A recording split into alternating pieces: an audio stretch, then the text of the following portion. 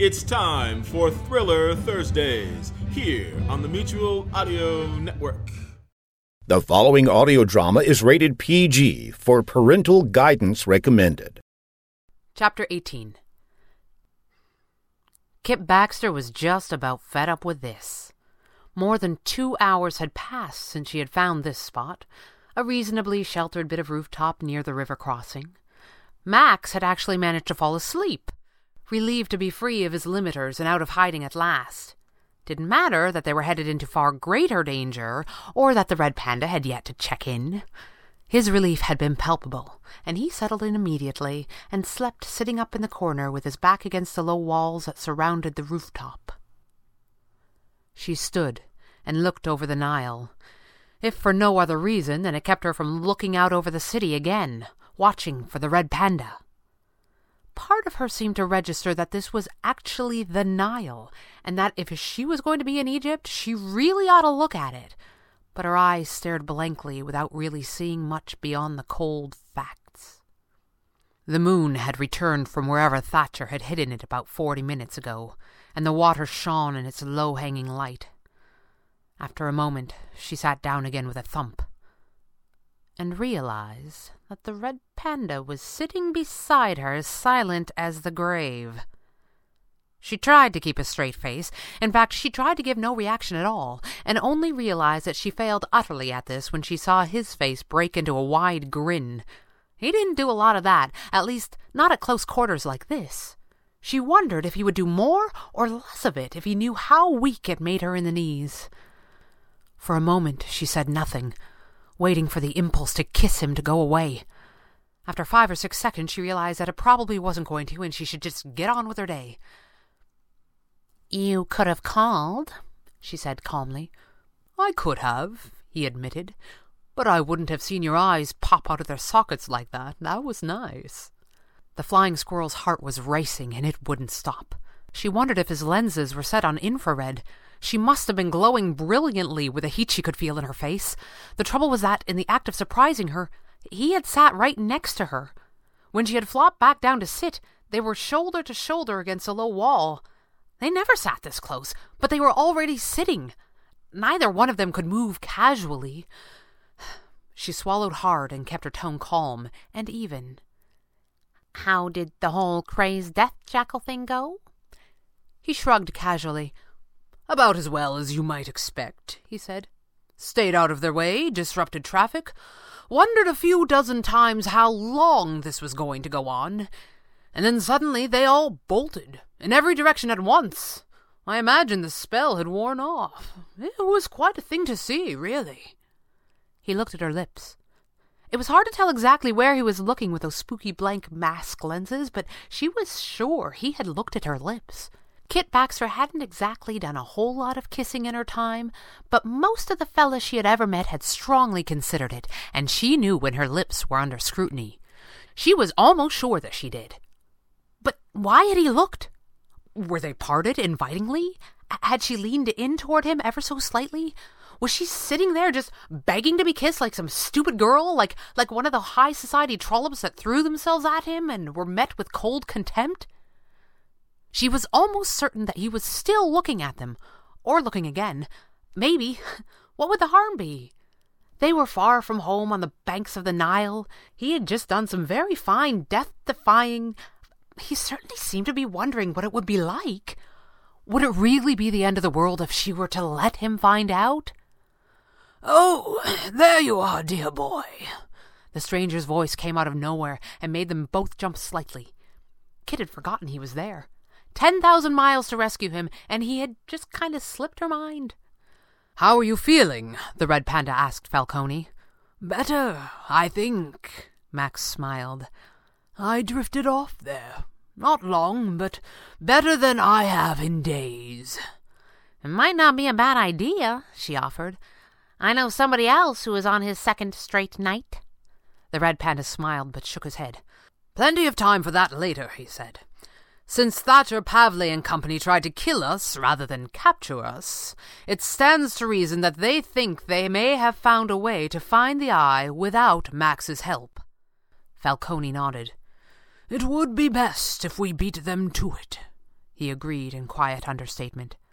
Right, Kit said, making it unanimous. We need a boat. There are certain things that are almost universal, things that do not change that much no matter where you go. Men who work the waters of a river have a certain sense about them, an awareness of the smallness and fragility of the human form, for one thing. Most would never put it that way, but when your partner in daily life is a mighty, inexorable force of nature, it gives a man a certain sense of his real place, his true power, or the almost utter lack thereof. Other people may rush about like they are the greatest power on the planet, or under the illusion that they have the ability to control their own corner of the world. But a riverman knows different. There is a certain, almost philosophical acceptance of whatever comes, and a quiet confidence in his ability to deal with it. The boatman who took them across the Nile was just such a man. Cross in the hours before sunrise, with an old man, a young man in a red mask, and a girl in a heart-stopping catsuit, why not? The girl gave him a moment's pause, for she had a shape that would distract the prophet himself. But it was not for the boatman to wonder why this odd trio made for the great field at this hour. White people were all crazy anyway, and these ones paid well.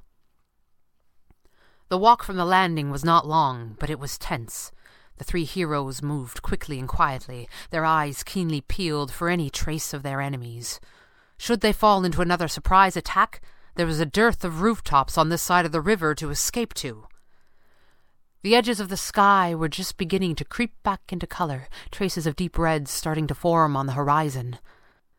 The flying squirrel could just see the shape of the valley stretched out before them, a hard, deep trench carved out of the rolling hills of rock beyond. From somewhere far ahead, they heard the ringing of voices and the flash of lights. They moved fast and kept low, and soon found themselves concealed behind a stone wall overlooking the valley. "What are those idiots up to?" Kit wondered aloud. "Locator spell," Falcone said simply, straining for a better view. "I thought you said that wouldn't work." The red panda frowned. "The magic of the Egyptians being on something of a unique frequency, or some such." Falcone smiled. Or some such was the red panda's way of not quite believing what was going on right in front of his eyes. Falcone elected not to fight this battle again with his former student. "They aren't looking for magic at all," Falcone said. "It looks like Pavley is trying to detect open spaces beneath the ground. It's an interesting approach." "I thought we were looking for a pyramid," Kit said. "There aren't any pyramids," the red panda shook his head. "The Valley of the Kings is a new kingdom site." She smiled sweetly.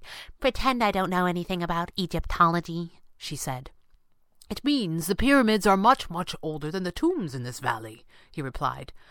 "The seat of Egyptian power did not shift to Thebes until long after the great pyramids at Giza were built." "But the old man told you we were looking for a pyramid," she said. "The first and greatest of the pyramids?" "Yes," the red panda admitted. "But why? At that time this was a provincial backwater. Why build such a thing so far from your civilization?" Falcone thought about this for a moment. "Because you, or at least Pharaoh, are trying to contain a mighty relic that you'd just as soon never seen again without offending the god of the underworld, as Anubis was thought to be at the time." "All right," the red panda nodded. "So Pavley knows what we know, and he has resolved this conflict by assuming that the pyramid is underground. Why?" "Because it isn't anywhere else," Falcone offered. "Well, there is that, yes," the red panda said.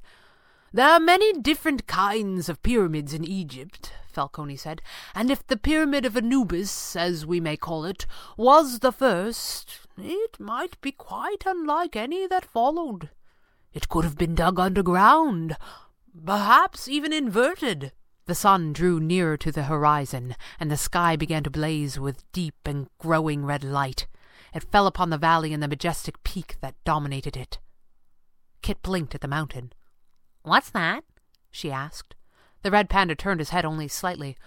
"Oh, that's Alkern," he said, as if this explained everything. "Some scholars think that the Valley of the Kings became the royal necropolis because Alkern looks so much like a pyramid itself." "It does look like a pyramid," Kit said simply. "A whole lot like a pyramid." The red panda and the stranger looked at one another and said nothing for a moment. "Is it possible?" Falcone said at last. The red panda gave his head a small shake. "Build a pyramid and then bury it to look like a mountain?" he asked. "Why?" Falcone shrugged. "If that's how it happened at all," he said. "The desert could have handled the hiding, I suppose. Or perhaps they were trying to contain a mighty relic that they'd just as soon have never seen again without offending the god of the underworld." "It's too fantastic," the red panda said quietly. "Okay, kids.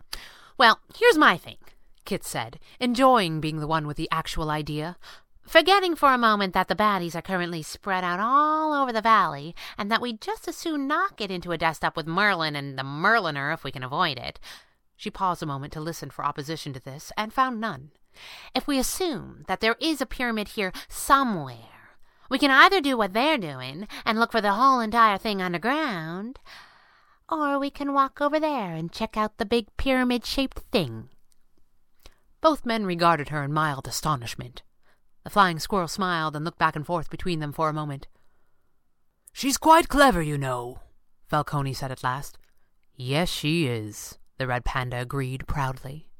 "And quite lovely," Falcone added helpfully. The red panda said nothing, but shifted uncomfortably. "One of us should probably take her dancing," Falcone continued, ignoring Kit's unspoken desire for him to please shut up. "Yes, well," the red panda said, changing the subject just enough. "First things first."